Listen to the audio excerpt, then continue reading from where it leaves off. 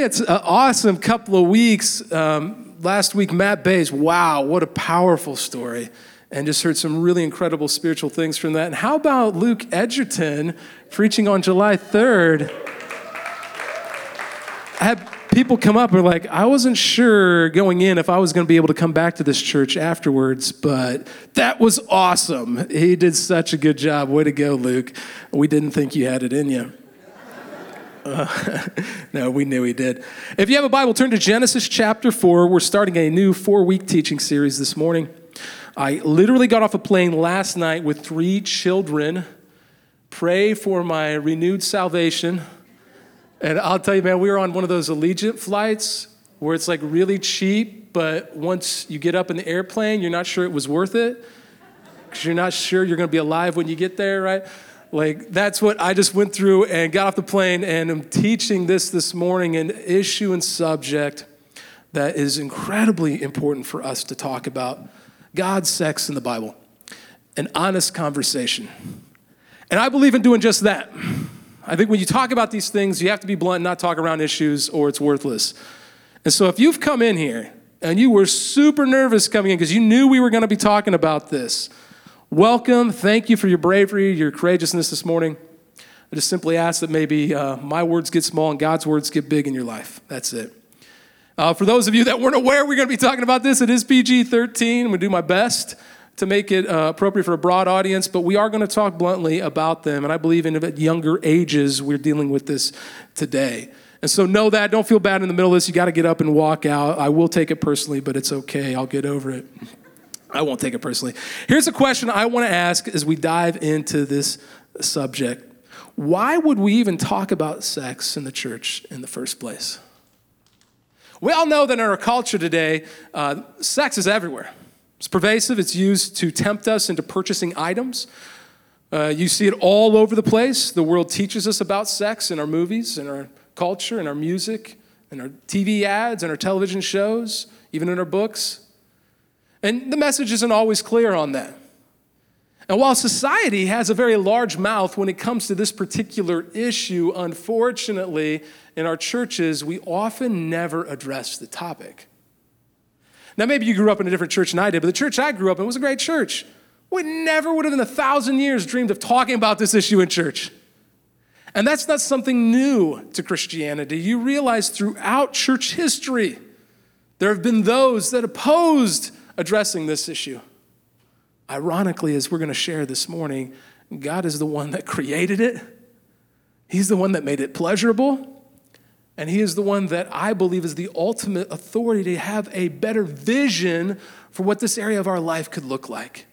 And so that's what we're going to talk about. Throughout Christian history, there has been a one-word answer when it comes to talking about sex in church. And that one word, can you guess it is? No. No. Don't do it. Don't talk about doing it. I don't ever want to hear about it. If you're married, never bring it up in your marriage. Just don't ever talk about it. No. While culture tells us everything that we should believe on this subject. It's not new. Tertullian, the person who came up with the phrase Trinitas, the Trinity theological view we believe here. He had a very negative view of sex early in the church. Gregory of Nyssa, one of the early church fathers, did as well. One of my favorites, Origen. Get this. Origen came up with the phrase, eternally begotten son. So if you grew up and you knew the Nicene Creed, or maybe you grew up Catholic, powerful creed, that phrase, eternally begotten son, that came from Origen. He preferred castration of males over participating in the act of sex. Wow! Man, that is a very different view from what most of us would like. Well, my personal favorite is Jerome, a later church father. Here's what he did. When he would become physically or sexually aroused, it's said that he would run into thorn bushes in order to prevent it and make that feeling go away. So for the single people in the room that you're struggling with this issue, and the married people that are struggling, just run into the thorn bushes in your backyard when it happens, man. That's all you got to do. There's got to be a better way than that, isn't there? I believe scriptures speak a lot to what I'm going to call the gift of sex. I think as Christians, we need a healthier view of sex and understand the boundaries, yes, boundaries, that God intentionally placed there. And look, I'm going to be honest, as we dive into this, some of you, you're going to struggle with this, and it's okay. You've come to the right place. We can work with you. We can see where God is at in your life now, and it may take time as we learn to follow him. The first sex scene in the Bible happens in Genesis chapter 4, verse 1. Let's read it. Adam made love to his wife Eve, and she became pregnant and gave birth to Cain. Then verse 2, they have Abel. Made love there, the word in Hebrew is yada. Looks like Yoda except two A's. Yada means to know, right? So to biblically know someone, that's what it was a reference to, that they made love, that they knew. So first lesson, in order to have sex, you have to actually know the person. Secondly, sex is more than just this physical act. Throughout the Old Testament and the New Testament, there was this depth. Even in the New Testament, we'll read later, this spiritual depth to what that act represented. Yada meant to know them.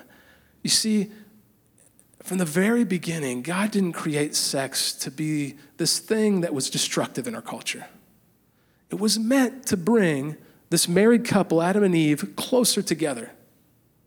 It was meant to bring them together not only as one, but spiritually on the same plane with each other. That's at the heart of what we're going to get at this morning as we talk about the gift of sex and some of the boundaries. Will you pray with me as we do this? God, we just pause for a moment and we confess some of us, many of us, all of us are struggling in some area of this. And we're afraid to admit it. We're afraid to talk to people. We don't want to talk to our parents. We don't want to bring it up with our spouse. We don't know how to talk to our kids about it. And so, Lord Jesus, we just pray this morning that you would speak directly to our lives over this. We acknowledge the presence of your Holy Spirit in this room right now. God, we pray that you would encourage us and convict us this morning. We pray this in Jesus' name, and all God's family said, amen. Amen. So I got a 7-year-old son. His name's Jake. And recently, we were on vacation, so they had this pool, and we were swimming in the pool, and he decided he wanted to run across the street and go. His mom was down at the beach. So he got out of the pool, and he was about to run across. I said, Jake, hey, before you run across the street, I've seen cars driving like 40, 50 miles an hour. There's bushes there, not thorn bushes, praise the Lord, but he cannot see you when they come by. So when you get to the street, you got to look both ways and make sure there's no cars coming. Some of the parents in the room can identify with this. He said, yeah, I know, Dad. I know. Look both ways. I get it. No, you don't understand, son. Like, you really need to look both ways before it's right there. You're about to cross the street.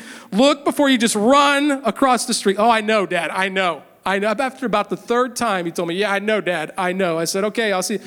Literally goes out the gate, and what's he do, parents? Sprints right across the street without taking a look either way. And we know with our kids that happens sometimes. I want to talk to the adults in the room. Some of you, you're going to be sitting there as we go through some of this of what the Bible does and does not say about sex. And you're going to be going, yeah, I know. And our good Heavenly Father is going to be speaking to us about certain things in our life. We're going to be like, yeah, I know. And in the back of your mind, you're going to be thinking, but I could never honor you in this area. But I've made some mistakes and I got some baggage in my life.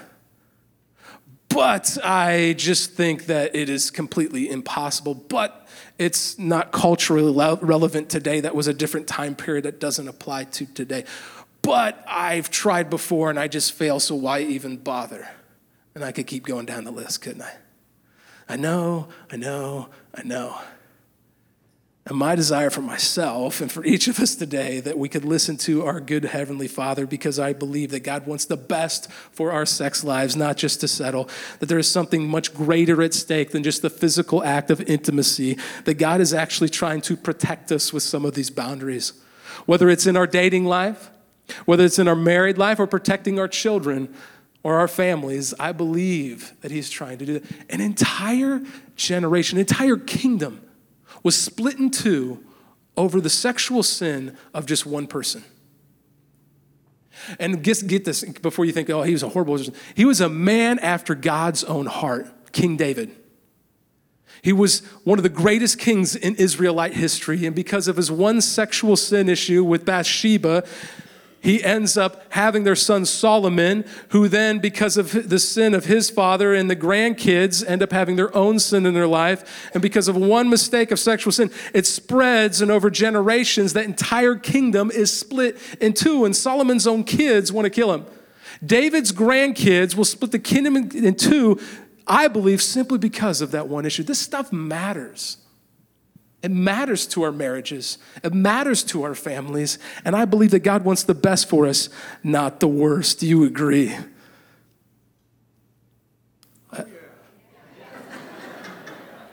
For those watching online, there were so many amens right there. It was just very loud in here. But that's the reality here. I'm going to give you some really quick ways to take notes. You're going to have to follow fast. I'm going to ask just 4 questions this morning. 4, man. We get not just 3-point sermon this morning. Number 1, what does the Bible say about premarital sex?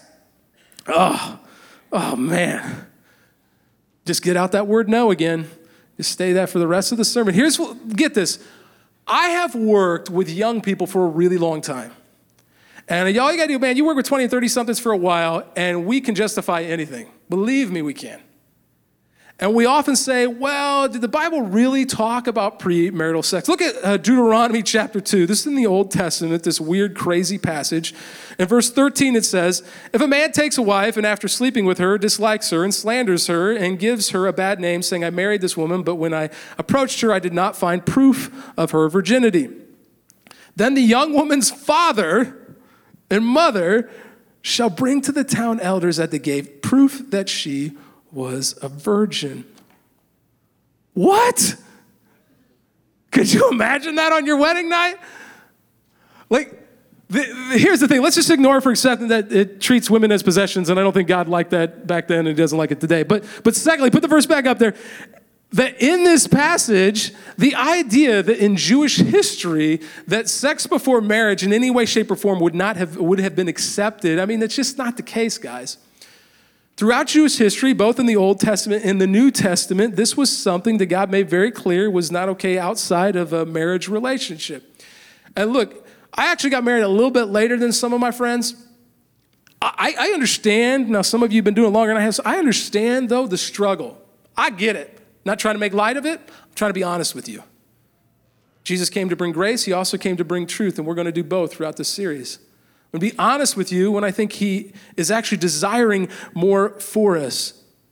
It was clear that this was a sexual sin issue. In fact, many people then in response to that will say, well, that was like thousands of years ago. Like, what is that? Today we got so much more issues with sex in our culture. It's way harder today. They just don't understand. This is not a new issue. Moses and the Israelites, they see the Red Sea part, and they're in the wilderness getting ready to go to the promised land, and Moses walks up to the top of the mountain for a little while. He comes back down, and literally the Bible says that they're having orgies with each other. Thousands of years ago, that's what's happening. Man, you don't even need to read Ezekiel 16, verse 17. I'm not going to read it out loud because it's too offensive for us, even though it's in the Bible, and it talks about how they make statues that are men, and then they use them for sexual acts. Like, this sort of thing is throughout Scripture. Even in the New Testament, like if you wanted to worship the goddess Aphrodite in the city of Corinth, the way you would worship her is if you're having trouble having kids, you go to the temple and you have sex with the temple prostitutes, and then you go home and the gods are not going to honor the sex with your wife. That's crazy, both spiritually and scientifically. Like, it's less likely to occur now. This is not a new issue in our culture. It's not. God's been speaking to us for generations upon generations upon generations. Hebrews chapter 13, verse 4, and I'm going to apply this both to premarital sex and marital sex. Marriage should be honored by all, and the marriage bed kept pure, for God will judge the adulterer and all the sexually immoral. Now, see the word sexually immoral, the phrase there? You want to underline or highlight that or write that down. You see it all over the New Testament. And the root of that word is the word porneo. And it means sexually immoral. The idea, first of all, that included in that list wouldn't be premarital sex, I'm sorry, is ludicrous, because throughout Jewish history, that was just the case. They would have known that to be true. And most scholars would agree with that. But that also represents a whole lot more than just premarital issues. It represents marital issues. It represents the things we look at online. It represents the way we look and treat men and women. It represents a lot of things. And so I want to talk about that for a little bit. We talked about premarital sex. What about married sex? See, I believe that sin enters the picture when lust enters the picture. And for some of you who have been married for a while, there's this common thing like, look, I'm not cheating on my spouse. This isn't really an issue for me. And yet, there are little things that creep into our minds and into our lives. We think, well, if I just look and don't touch, it's okay to look at the menu as long as I don't order, right? We're being honest. Some of us think these things. The Bible's really clear. When lust enters the picture, Jesus says that if you look at a woman or a man lustfully with your heart, then you have committed adultery in your own heart if you look lustfully with your eyes. This is a big issue. When lust enters the picture, that's where sin begins to creep in. And I love how in 1 Peter describes Satan as this roaring lion in our lives. You know the passage I'm talking about? But it's so funny. When Satan gets us the most, a lot of times it's not the roaring lion that he starts out with. He's not Mufasa. He's like a little Simba, right? He's so cute and cuddly. He's just a little lion cub. I just want to invite that into my, there's nothing wrong with that. I'm just looking a little bit. I'm just having a little bit of lust. That's nice. I still love my wife. I still love my husband. And before you know it, this little thing, cute little lion cub, grows up into something much larger and pervasive in our lives. And now we don't know what to do. And what if rather than pointing fingers, we take the boxing gloves off a little bit and we actually engage each other right where we're at and ask God to really bring some encouragement and conviction that he could actually see that changed in our lives? Do you believe that the God that created you, that knitted you together in your mother's womb, could actually handle the issues that you're facing? I believe he can. And that doesn't start when you reach a certain age, or it doesn't end after you grow out of some of this. It is throughout our lives. Some of the students, man, look, I get it. You go to this school and it's just surrounded with you all the time. And you got friends, right, that they don't believe these things, and so, or they're not even aware of these things, and so they just do whatever they want and whatever pleases them in the moment. It's funny, let's be honest, we make jokes about it, but it matters, and it can be destructive in our lives. For the married couples, I'm going to give you a verse here. If we don't want to allow this to come into our lives, why did God create it in the first place? And why did he make it pleasurable? I love 1 Corinthians chapter 7. Some of you, especially the fellas, you're going to take this home and put it on your refrigerator after church today. And I don't think it's intended for that, but let's read it. Now, for the matters you wrote about, it is good for a man not to have sexual relations with a woman. But since sexual immorality, porneia, is occurring, each man should have sexual relations with his own wife and each woman with her own husband. Then there's these weird parts. The husband should fulfill his marital duty to his wife, and likewise the wife to her husband. The wife does not have authority over his own body, but yields it to her husband the same way the husband does not have authority over her own body, but yields it to his wife. We all tracking? We don't really like this verse sometimes because it brings questions to our mind. Do not deprive each other except perhaps, except perhaps by mutual consent and for a time, so that you may devote yourselves to prayer. Did you catch that? It says if you're married, and let's be clear, if you're so weak spiritually that you need to get married, then once you are married, then you should participate in this act a lot and only break so often to pray with each other. That doesn't happen in your marriage, does it? In fact, I'll tell you, I've been doing this long enough. I know for young people, we talk about sex oh, sweet, glad I came to church today. We talk to people who've been married a while, oh, why did I come to church today? Because this causes more pain and arguments in your marriage. What if that didn't have to be the case? I got to believe that God could actually see some redemption if we showed some compassion for one another. I believe that when we're facing that, we should seek help. I've told people early on, from the day my wife and I got married, we every so often go back to counseling because you need it. You need to talk to somebody about what's going on in your life. If this particular area of your marriage is an issue, you need to talk to somebody. It's okay. In fact, the church believes in helping you, that we will pay for the first 4 sessions of any Christian counselor you want to see on any issue. We want to connect you and help you in whatever you're facing. Don't be afraid to ask and to talk to somebody. The reality is there may be things that many of you need to work through. Matt Bays did a wonderful job from what I saw last Sunday, and there was a lot of spiritual help found. And I just want to tell you that that story, unfortunately, is not uncommon to people. Statistics say that 1 in 5 girls, 20%, 1 in 5 girls and 1 in 20 boys is a victim of sexual abuse. Does that just break your heart? The idea that some of us, we've made poor decisions and we have baggage in our sex life that we bring with us into relationships, and we need to talk to somebody about it. But some of us have had horrible people do horrible things to us. 1 in 20 men, even boys, this is just kids. Sexual abuse. Those are things you need to talk about. Every 2 minutes, an American is sexually assaulted. Let me read that again. That's unbelievable. Every 2 minutes, an American, not some other country, is sexually assaulted, and every 8 minutes, that child is a victim. Those are things that we need to talk about. I read another statistic that said, I believe it was 51% of women who had some form of date rape in their lives, it was done by someone they were dating or a partner with, not like some stranger. It's overwhelming, and we don't know who to talk to. We think it's our fault or something, and Satan loves to plant these ideas in our mind. Guys, if you're struggling in this area, you need to talk to somebody. It's okay, and we want to help you do that. This is the gift of sex. It's a gift that God granted us to draw a married couple closer together, to unite us both physically and spiritually, that we may be one in him. It's a beautiful thing, and we don't need to be afraid of it. And we don't need to have anxiety over it. Unfortunately, too many of us have experienced it. So the next question comes up, but isn't sex natural, right? Like, okay, so I get it. I know. Pastor, sex only in marriage. If we're not married, we're not supposed to do it. But isn't it natural?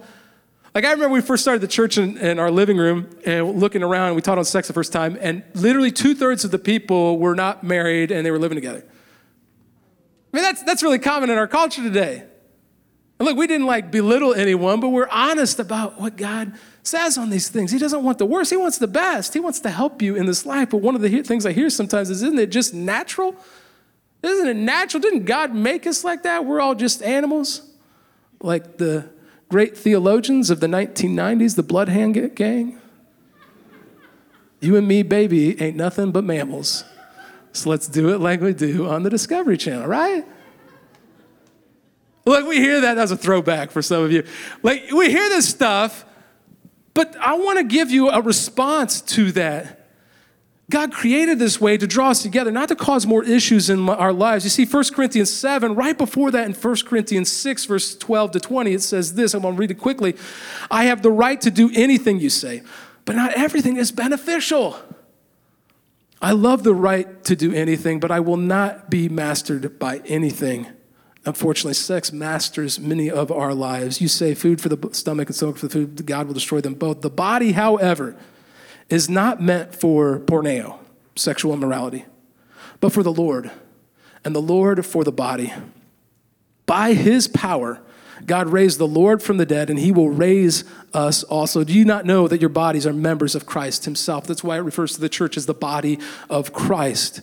Shall I then take the members of Christ and unite them with a prostitute? Never. Do you not know that he who unites himself with a prostitute is one with her in body? For it is said, the two will become one flesh. But whoever is united with the Lord is one with him in spirit. And then get this.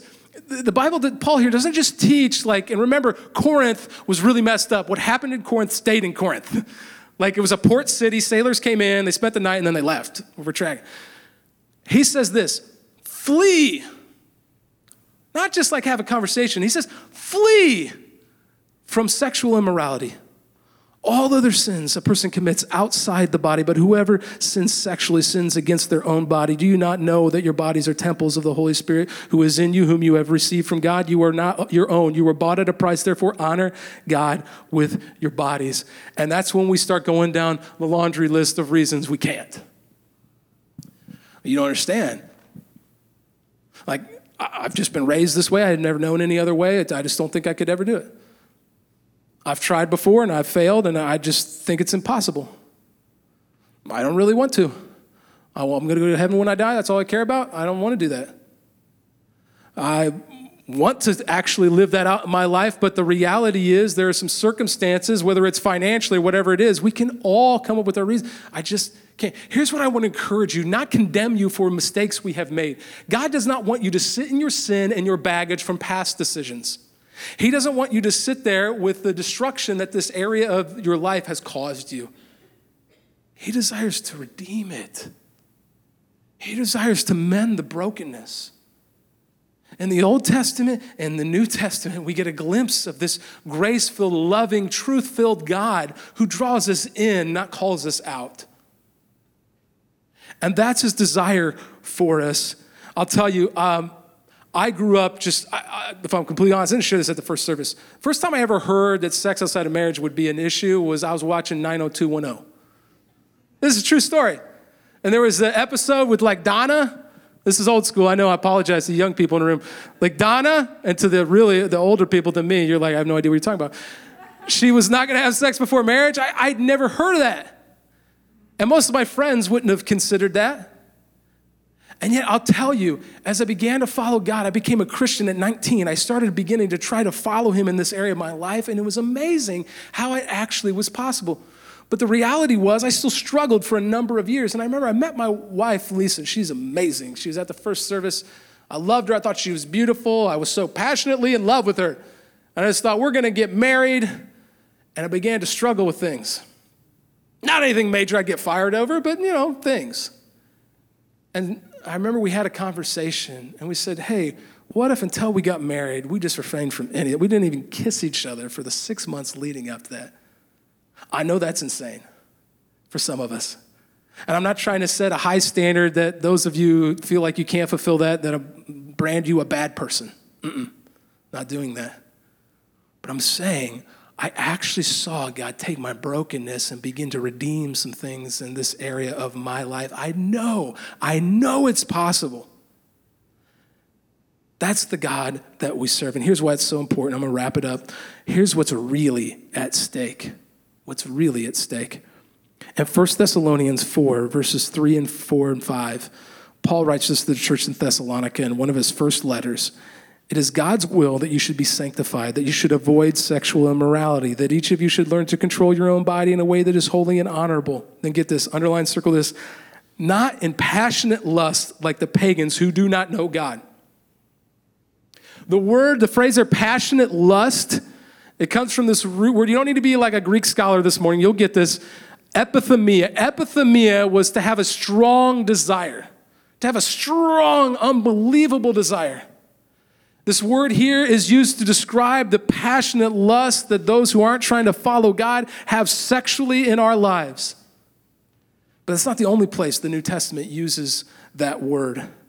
Epithemia was also used by Jesus in Luke chapter 22, verse 15. And he said to them, I have eagerly desired to eat this Passover with you before I suffer. The same word to describe the sexual lust of people not honoring God in their lives, Jesus here uses his desire for his disciples. The strong, unbelievable desire to love you and to grow you up into the person you were created to be, that he knew 2,000 years ago. You'd be sitting in this room today, and he has such a strong, overwhelming epithemia, desire for you. He's passionate for you. This word is also used in Philippians 1:23, where Paul describes, I'm torn between the two. I epithemia, to depart and be with Christ, which is better by far. It describes Paul's desire for Jesus. This word represents no better than I can think of in our culture today, the dichotomy which we face, where on the one hand, our desire, our lust, our passion in our lives could be meant for something that brings us pleasure momentarily in a moment, like the pagans do. And on the other side, something that can bring us passion and lust for our Heavenly Father, that we desire to serve Him most in our life. It's the struggle of following Jesus. It's not easy, it's hard, it's simple, but it's hard. But that is part of following Him. And it's not because He wants to destroy your life, it's because He wants the best for it. You see, when you begin to desire Him, to have epithemia for Him, He actually begins to work and show up in your life. Here's what I can guarantee you. I can't always tell you why God isn't speaking to you. You're not hearing from Him in His life. Sometimes we have quiet moments, dark moments of the soul, where we're just not hearing to Him. I believe He's trying to stretch our faith at times. Doubt's okay. We can be honest with God about that. But I can tell you this. If you have misplaced your epithemia and your sexual desire for human physical relationships is stronger than your desire for Him, I understand why you're not hearing from Him. How could you? And for so many in our culture, we're like, we want you, but as long as this can be my primary desire. Unfortunately, it doesn't work like that. He desires to be the foremost and primary desire of our lives. And so, as I wrap this up, I'll just share this. If you want to desire Him first and foremost, but you feel like it's impossible, I want to remind you of the Jesus who lived 33 years on this planet, 3 years of active ministry, that was the eternally begotten Son of the Heavenly Father. There was not a time when He was not. He was there when the world created. He knitted you together in your mother's womb. He was there when the Red Sea parted. He was there and witnessed the miracles when the sun stood still, when God showed up throughout human history. He was there when He was made to carry a tree trunk a mile up a hill after being whipped with the cat o' nine tails 39 times, chunks of flesh coming out of His body. He was there. He was there when He was nailed to the cross and suffocated to death in front of His family and His friends. He was there. He understands pain and suffering. He understands what it's like to give something up for His desire for His Heavenly Father. It's not easy. Why do we act like it is? It's not easy. God knows that. It's about where our desire is placed that matters. And sex is a wonderful thing intended to be something to draw a couple together, maybe even procreate, but it is not something that is meant to be the primary thing we seek in this life. But for so many of us, it is. We spend all of our time thinking about it. We think about him and about her and about the possibilities, and we online, we get on the Snapchat and the Instagram, we look at all the pictures and we think about things, and we click on things that our friends send us and we know we shouldn't, but we desire it so badly. The Heavenly Father that knew you and redeemed you and He saved you, He wants to redeem this area of your life as well, and He is enough. It's not going to be easy. You may take 2 steps forward and 1 step back. The enemy is the one that wants you to sit there and wallow in your sin and sorrow as if you'll never be able to step up again. Our Heavenly Father says, you messed up, come to me again. That's how great my cross is. I desire for you to know me and to be known fully. And that's actually what sex represents in your life, that you know each other even on a spiritual level. And I want to be a part of your life in every aspect because I am your primary desire. Will you pray with me? God, for so many of us right now, this is just a painful issue. And we don't know how to honor you in this way. And rather than sitting in our shame and our guilt, you welcome us with open arms. You are powerful enough. You are grace-filled enough. You love us enough and desire us enough to free us and to redeem us. It takes us responding to you, and then it takes us repeatedly turning to you. And so, God, may you renew our hope this morning. I want to stop for just a second. Maybe there are some married people in the room right now that this is such a sore area of your life, you don't even want to talk about it. God, if you have been encouraging us or convicting us in this area, may we talk to our spouse today. May we seek help. May this be something that draws us together. If you're somebody here this morning that maybe has been struggling with sexual sin in your life and you desire to live differently, maybe you've been lusting a lot, you've been looking at too many things, you knew you shouldn't have done it, and you've just been feeling guilty over it, and you thought of just leaving Christ and Christianity over it. He doesn't want that for you. He wants to welcome you with open arms. So if that is you, I want you to just pray right now to invite Him and His grace to take away the pain and the shame. Pray this with me. God, forgive me. Because of your work on the cross, Jesus, I receive your grace and your mercy right now. Thank you. Thank you. Take away my shame. Right now, here in this moment, on July 17th, 2016, I surrender my sex life to you fully.